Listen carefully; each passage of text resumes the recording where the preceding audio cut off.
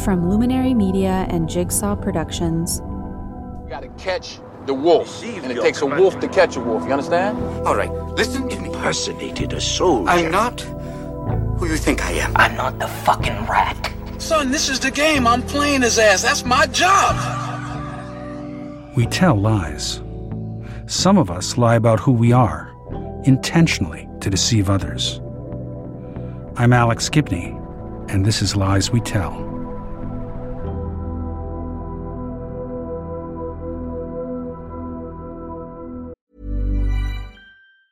Hey, it's Ryan Reynolds, and I'm here with Keith, co-star of my upcoming film, If, only in theaters May 17th. Do you want to tell people the big news?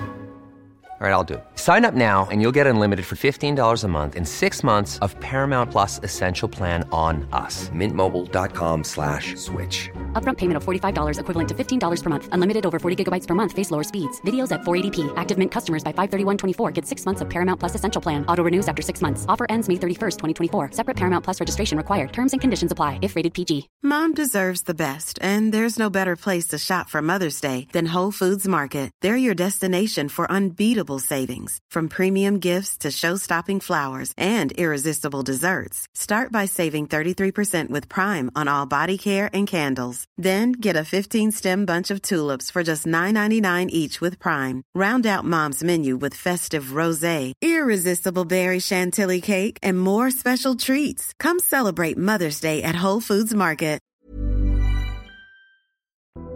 Have you ever lied about your name before? Yep. The first one was Kevin Hunter was my first undercover ID. Covert operations require skilled liars, people who are willing to deceive others to gain trust with the intent to betray. Arguably the largest deployment of these techniques is in the global war on drugs. Men and women posing as users and dealers at every level to try to interrupt operations. It's a dangerous, stressful job, and it's not always clear what impact it's having on the drug trade or on individual agents. For those who lie for a living, what is the long-term effect of their deception?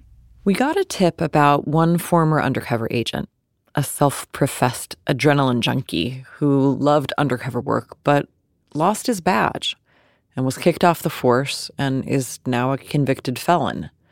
His real name is Lawan, but he's asked us not to use his last name out of concern for his safety. He started working in narcotic operations in Arkansas in the late 90s and frequently worked undercover throughout his police career. He told me that he took his first undercover name from a real person, a kid he was friends with. My best friend's name was Kevin Hunter. So it was something that I was familiar with that I would never forget, and that's the main thing. It has to be a name that if somebody called it, you got to be familiar enough with it to answer to it or at least to look in response to it. As a kid hanging out on city corners in Newark, he heard about undercover cops and understood how hard it was for them to pass undetected. You know, when you meet somebody new, they automatically the police. You know, these are things you do to tell if they the police. You know, give them this joint, see if they'll hit the joint. Police can't smoke dope, you know. So in the 90s, when he first did undercover work, I roll up in my undercover car, burning a blunt. They used to sell weed in the back of High Times that had no THC in it, and I buy that stuff by the ounces through the mail. It looks like it, smells like it, and when somebody asks to hit it, I never let them. I'm like, I don't smoke behind nobody and I don't drink behind nobody. Do you remember what your first impression of Lawan was? Producer Todd Whitney. Ooh, my first impression of Lawan. He definitely seemed like one of those OG dudes. I'm trying to remember, like, what do you mean? That first reporting trip that I had to, like, go down and see him. He wore, like, it was almost like a uniform, like a lot of the black dudes who were, like, I don't know, 40 to, like, 55 wear.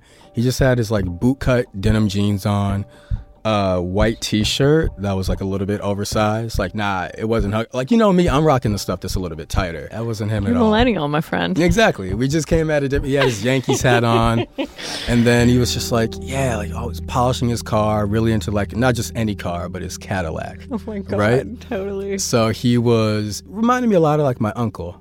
I joined police department because they would let me carry a gun without going to jail. That's all I was interested in. I loved guns. I loved to shoot. I loved carrying it. I grew up watching SWAT. and Miami Vice and Chips. That's where all the excitement was at. And then when I got Undercover, you mean tell me you're going to pay me to be the dope man? Oh, hell yeah. Okay, do you remember going shooting with him? I remember you picked out a pink target and he gave you shit for it. Yeah, shit for that, yep. You going to go with the pink, really? I'm going with the pink, yeah, so with the pink. I love the smell of gunpowder. But when you in a firefight, you can taste it. Nah. You can taste it. As an Arkansas state trooper, Lawan says he invented one undercover alias who shared his passion for guns.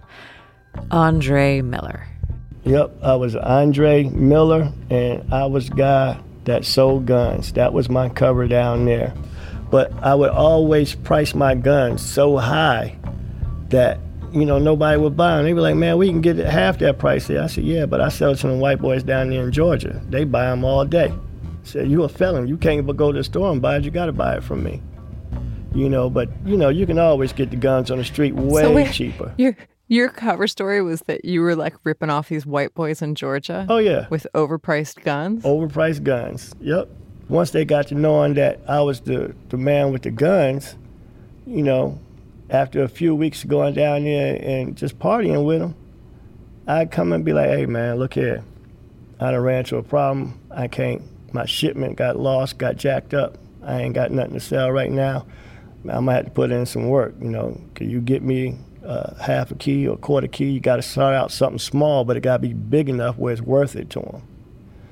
And they'd be like, oh, yeah, I got you. And they usually put more money on it. When I can get a quarter key for about $5,500, they usually charge me $7 or something, and they think they ripping me off. But, they don't know that. I know they ripping me off.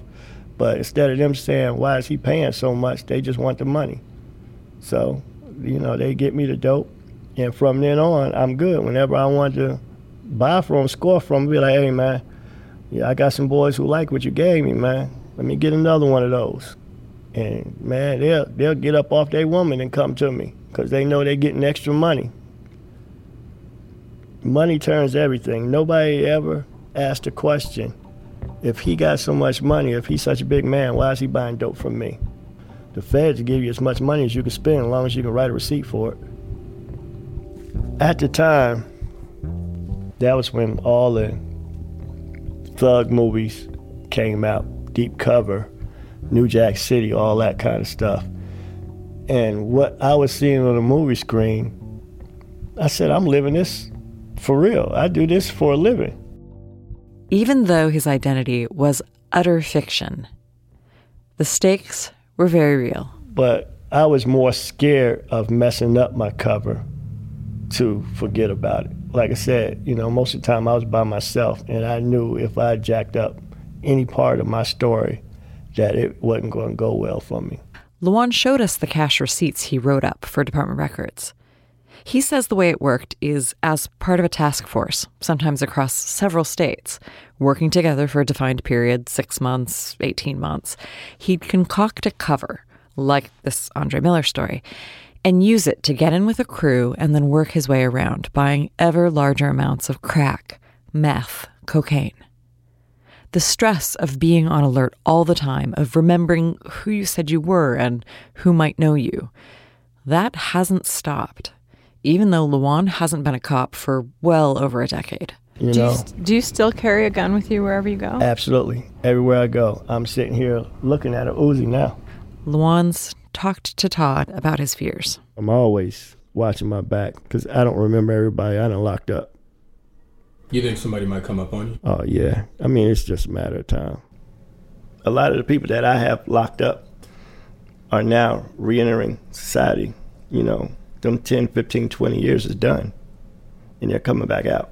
Yeah, Juan had told me that... Me and my girlfriend, we had... One time you'd been in a Walmart. Doing our little honeydew shop or whatever. They were in line waiting to, go check out. And I could hear somebody in the back. Andre? Saying Andre. Is that Andre? Andre Miller. Automatically, my body just tenses up and it tingles. And then... And I look over my left shoulder because I'm putting my right hand behind my back. He's reaching for his gun, and he hears, "That's Dre. That's Dre." He looked at me and he said, "Yeah, that's Dre." I think he did the math. And I look at the guy. All right, like heavyset black guy. He's probably... He might be out by this moment. Probably my age, 40, 44, 45. And then, as I'm looking at him, he said, "Yeah, that's Dre." While we're looking at each other. He has dark glasses on, so I can't see his eyes. He makes no movement, doesn't say anything else. He had always like prepared his partner for this, a moment like this of being like, "We need to go, we need to go." So I take Nikki by the wrist and pull her out of line, and we're walking, and she's saying, "What are you doing? Where are we going?" She said, "Stop playing, what are we doing?" I said, "You remember when I told you sometimes just don't say nothing? If I tell you to come, just come on." And she's like, "Oh my God, what's going on?" So we get outside, I turn around and I look back at this guy. He's still standing in line. He never got out of line. He didn't say anything else to me. He didn't make any gestures towards me. He just said, "Yeah, that's Dre." And that was enough for me. Because unfortunately, if he had made a movement that I felt uncomfortable with, I would have shot him in there. And that would have changed the whole dynamic of this whole conversation now. But that's the kind of thing that I always worry about happening.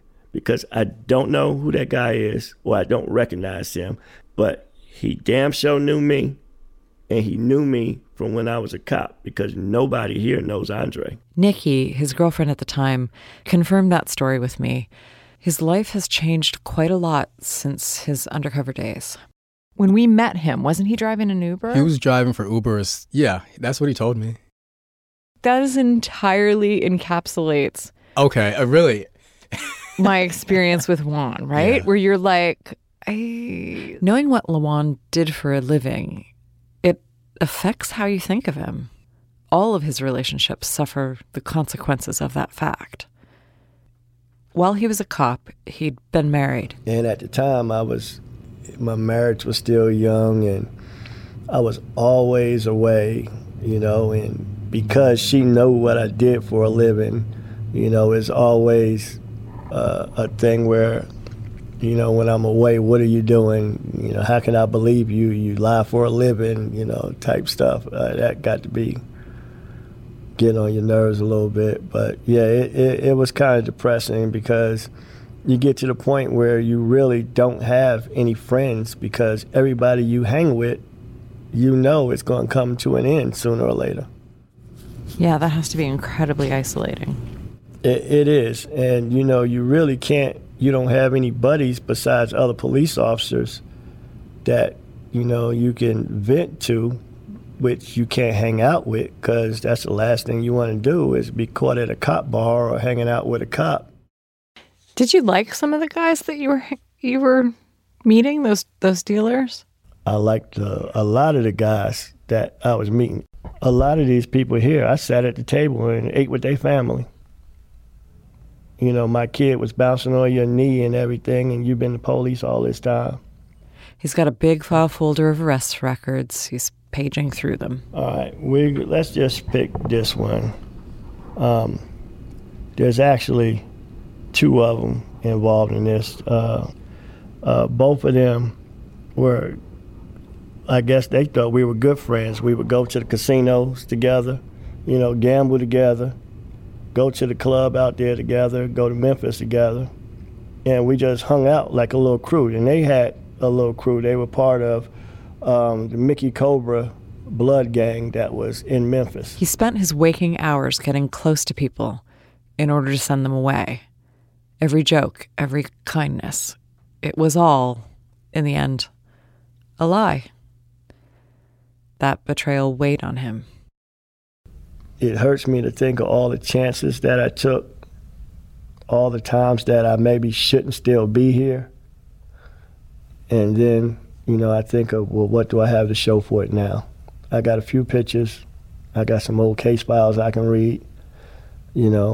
All the people that I worked on that were my friends at the time, that would be stupid to try to call them and say, hey, I know I sent you to prison, but we used to be pretty good friends. You want to come over to the house and have a drink?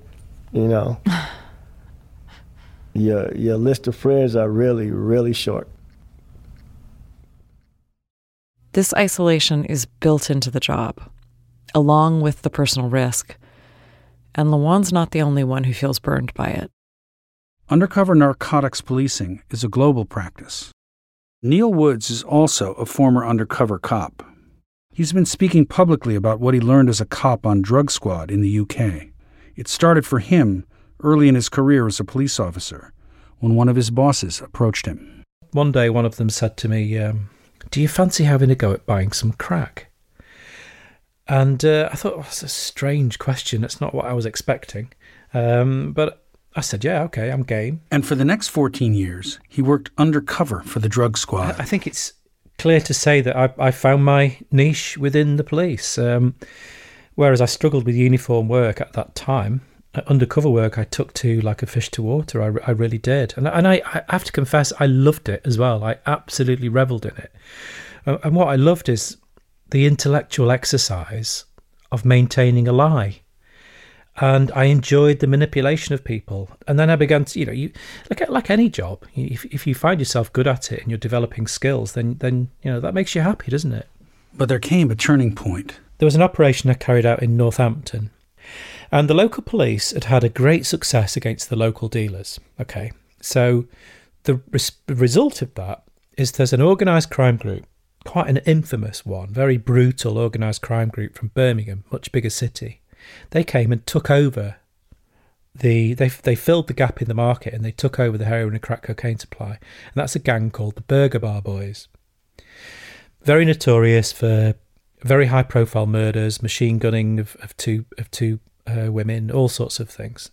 One of that gang was implicated in 7 murders according to police intelligence. And they'd just taken over, which is where I came in. And this gang was using rape as part of their reputation building, just to be the most terrifying gang in town, you know? According to Neil, one standard operating procedure is to start by deceiving someone really low down in the gang into thinking that you're friends, and then just work your way up. So, for example, I found this couple. She sold this magazine for homeless people we have called The Big Issue, and he was quite a good shoplifter. So what I did, I went shoplifting with him.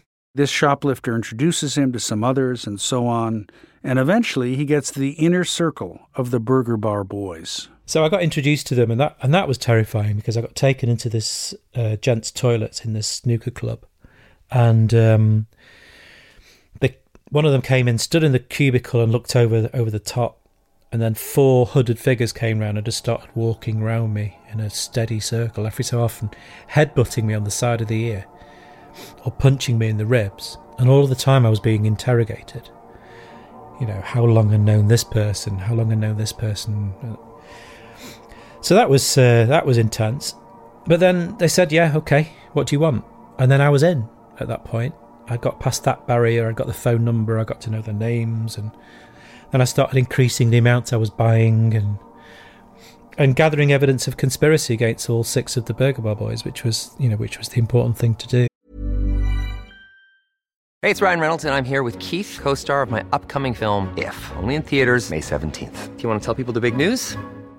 All right, I'll do it. Sign up now and you'll get unlimited for $15 a month and 6 months of Paramount Plus Essential Plan on us. MintMobile.com/switch. Upfront payment of $45 equivalent to $15 per month. Unlimited over 40 gigabytes per month. Face lower speeds. Videos at 480p. Active Mint customers by 531.24 get 6 months of Paramount Plus Essential Plan. Auto renews after 6 months. Offer ends May 31st, 2024. Separate Paramount Plus registration required. Terms and conditions apply if rated PG.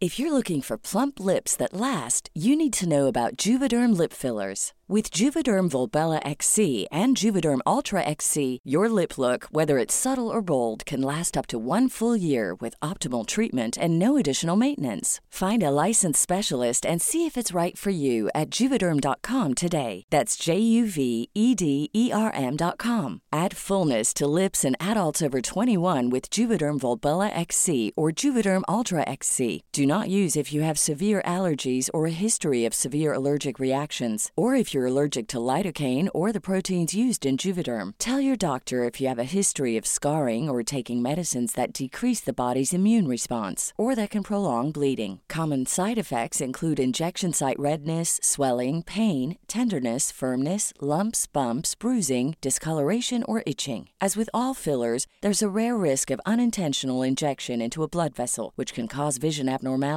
blindness, stroke, temporary scabs, or scarring. For full, important safety information, visit Juvederm.com. Hiring for your small business? If you're not looking for professionals on LinkedIn, you're looking in the wrong place. That's like looking for your car keys in a fish tank.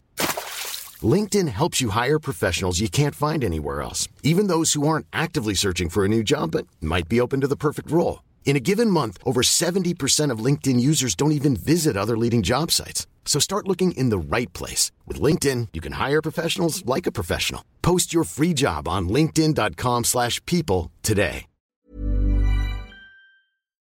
According to Neil, he started wearing a hidden body camera every day to gather evidence.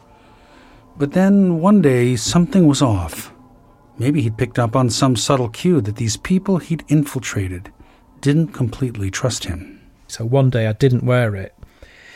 And I'm glad my instincts again saved my life, because that day they met me, bundled me into this van, took me to this park and told me to strip. And they stripped me naked and showed me a gun, making it quite clear what was going to happen if I didn't.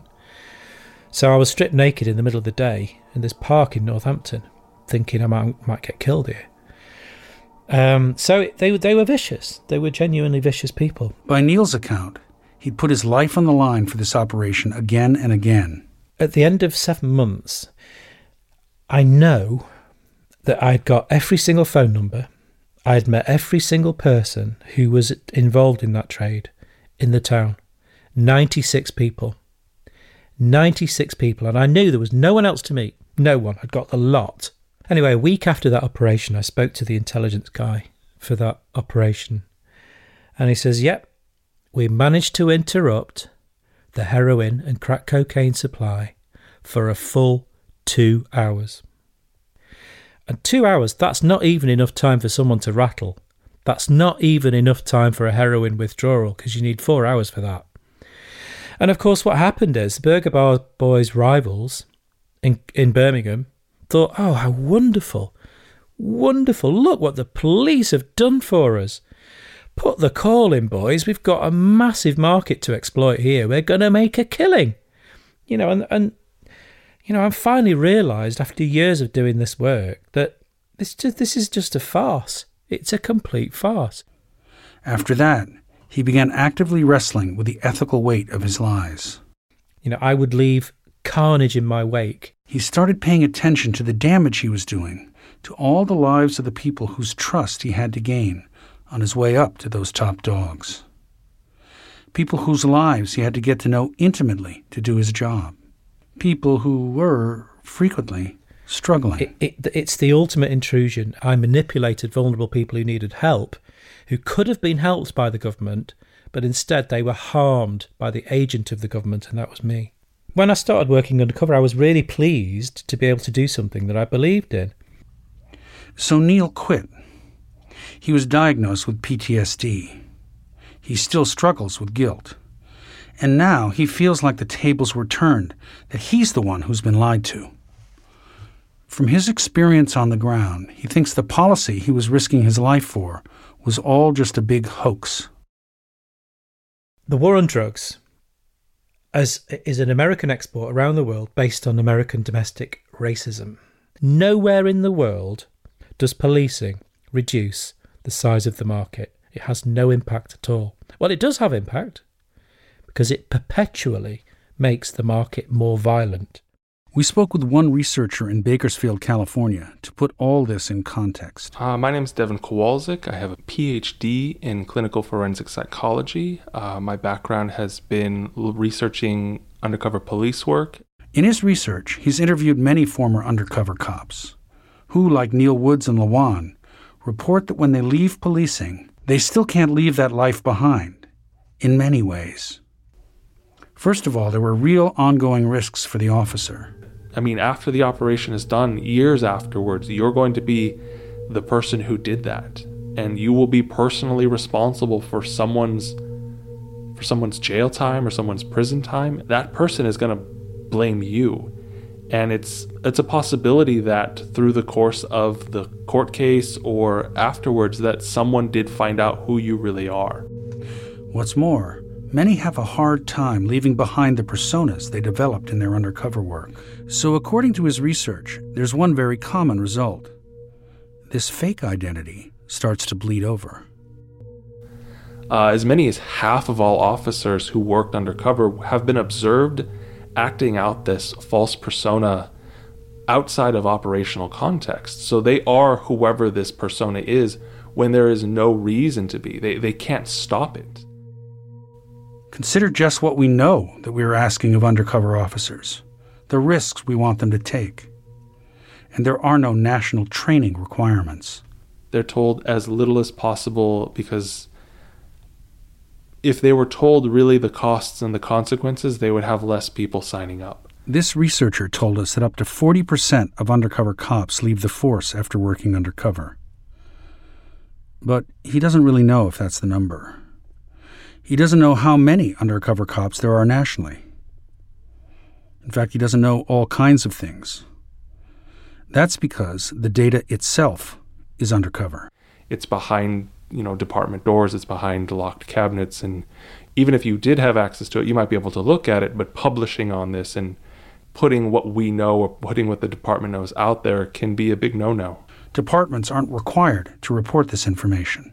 For example, it's very common for undercover cops to get involved in crimes themselves. But no one has solid stats on how common. No department, I think, will ever want to admit that now this percentage of officers have become criminals and had to be arrested and had to be released from duty. Which brings us back to Lawan. In 2006, Lawan was convicted in a criminal prosecution. It is a confusing story, so bear with me here. Lawan's wife's cousin was found at the scene of a car accident in possession of Lawan's service weapon.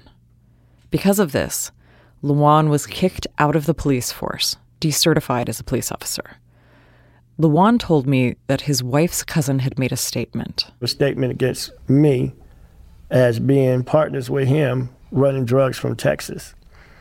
They end up charging me with furnishing a prohibited article to a felon, which ruined my career. Nobody would touch me. Nobody would touch me from that point. As a cop, he'd been untouchable.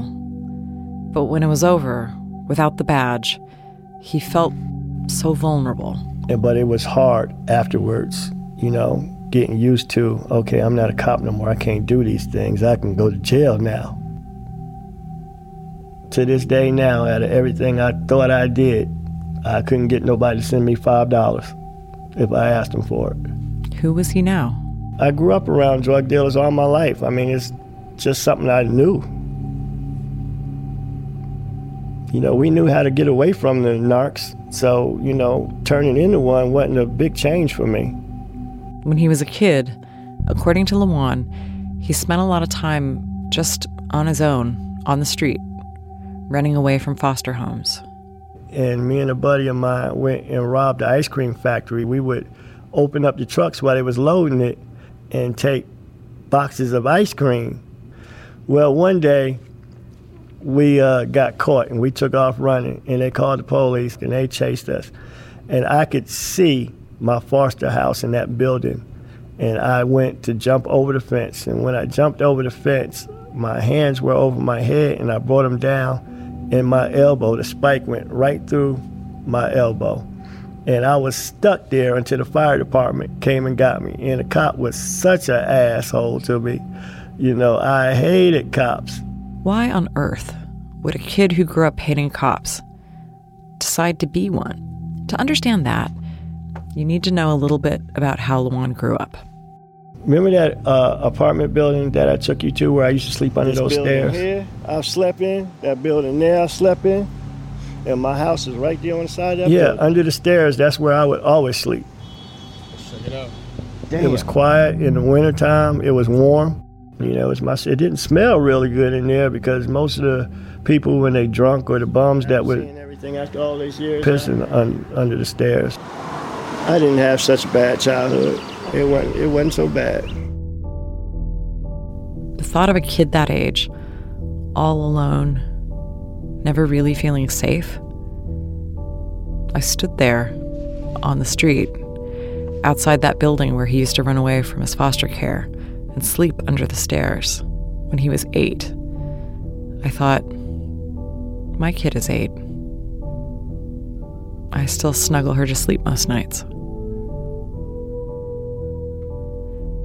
He was 12 when he was adopted by a preacher and moved with his new family out to the suburbs. You know, I hated cops, you know, until I was into high school. And I did a ride-along my senior year of high school. A family friend let him ride in the front seat.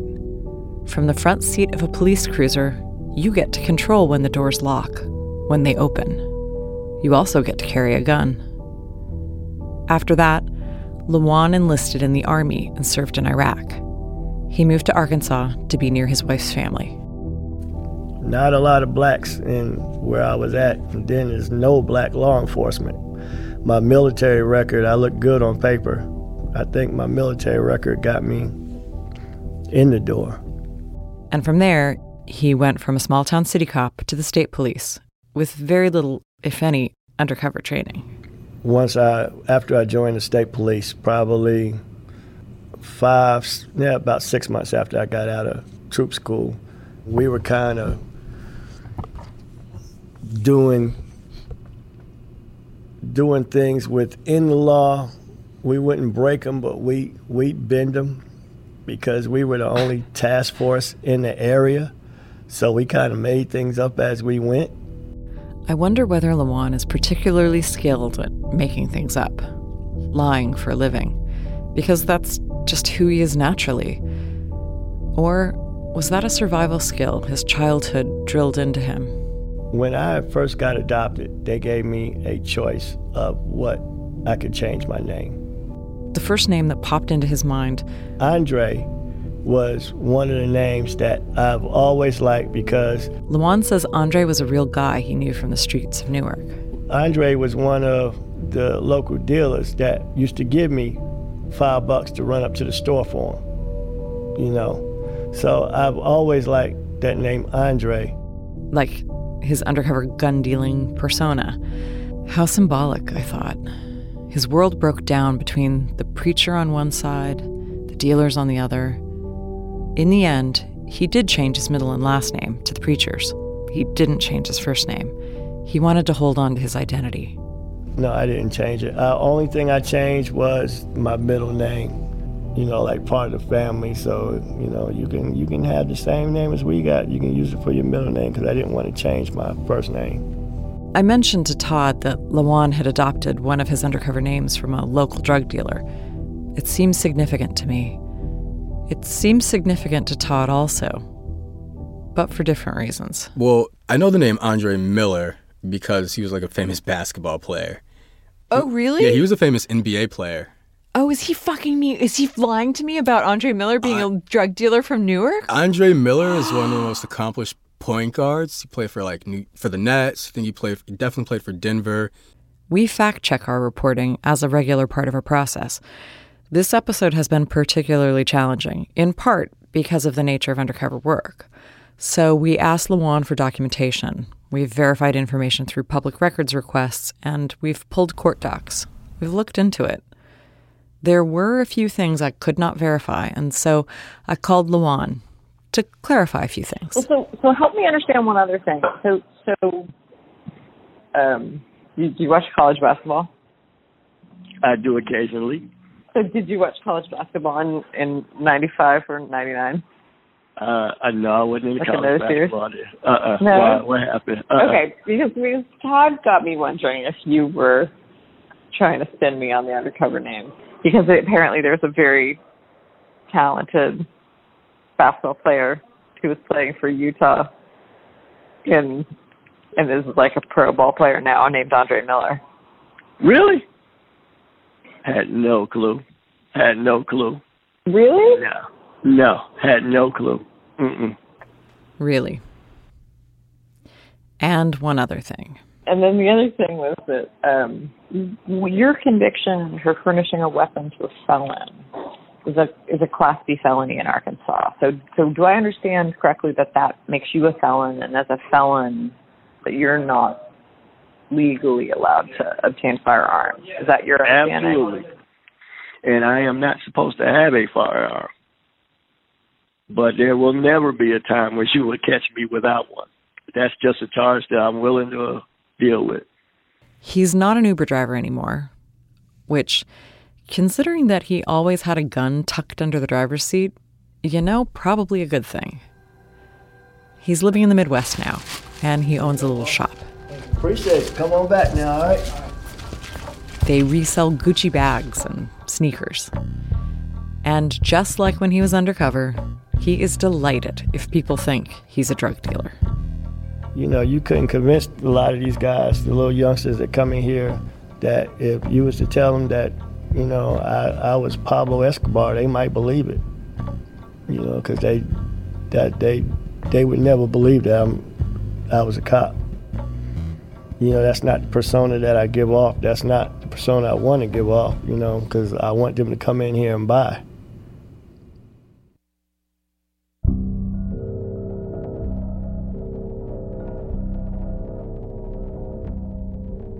And for our next episode, we've got another story of deception and lies.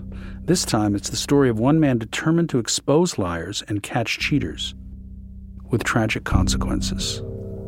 What happened to Frank could happen to anyone, and you have no one to call. There is no 911. There are no laws that really will help you. That's coming up on Lies We Tell.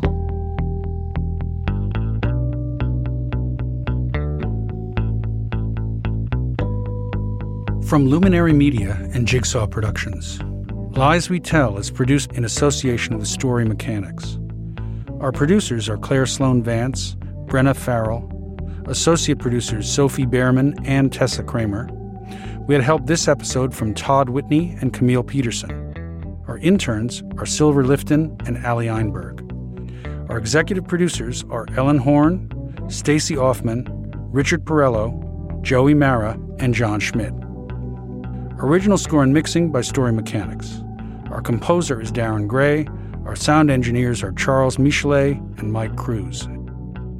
Special thanks to Beth Schneebalk, Jamie Lyons, Matt Sachs, and Kenzie Wilbur. I'm Alex Gibney, and this is Lies We Tell.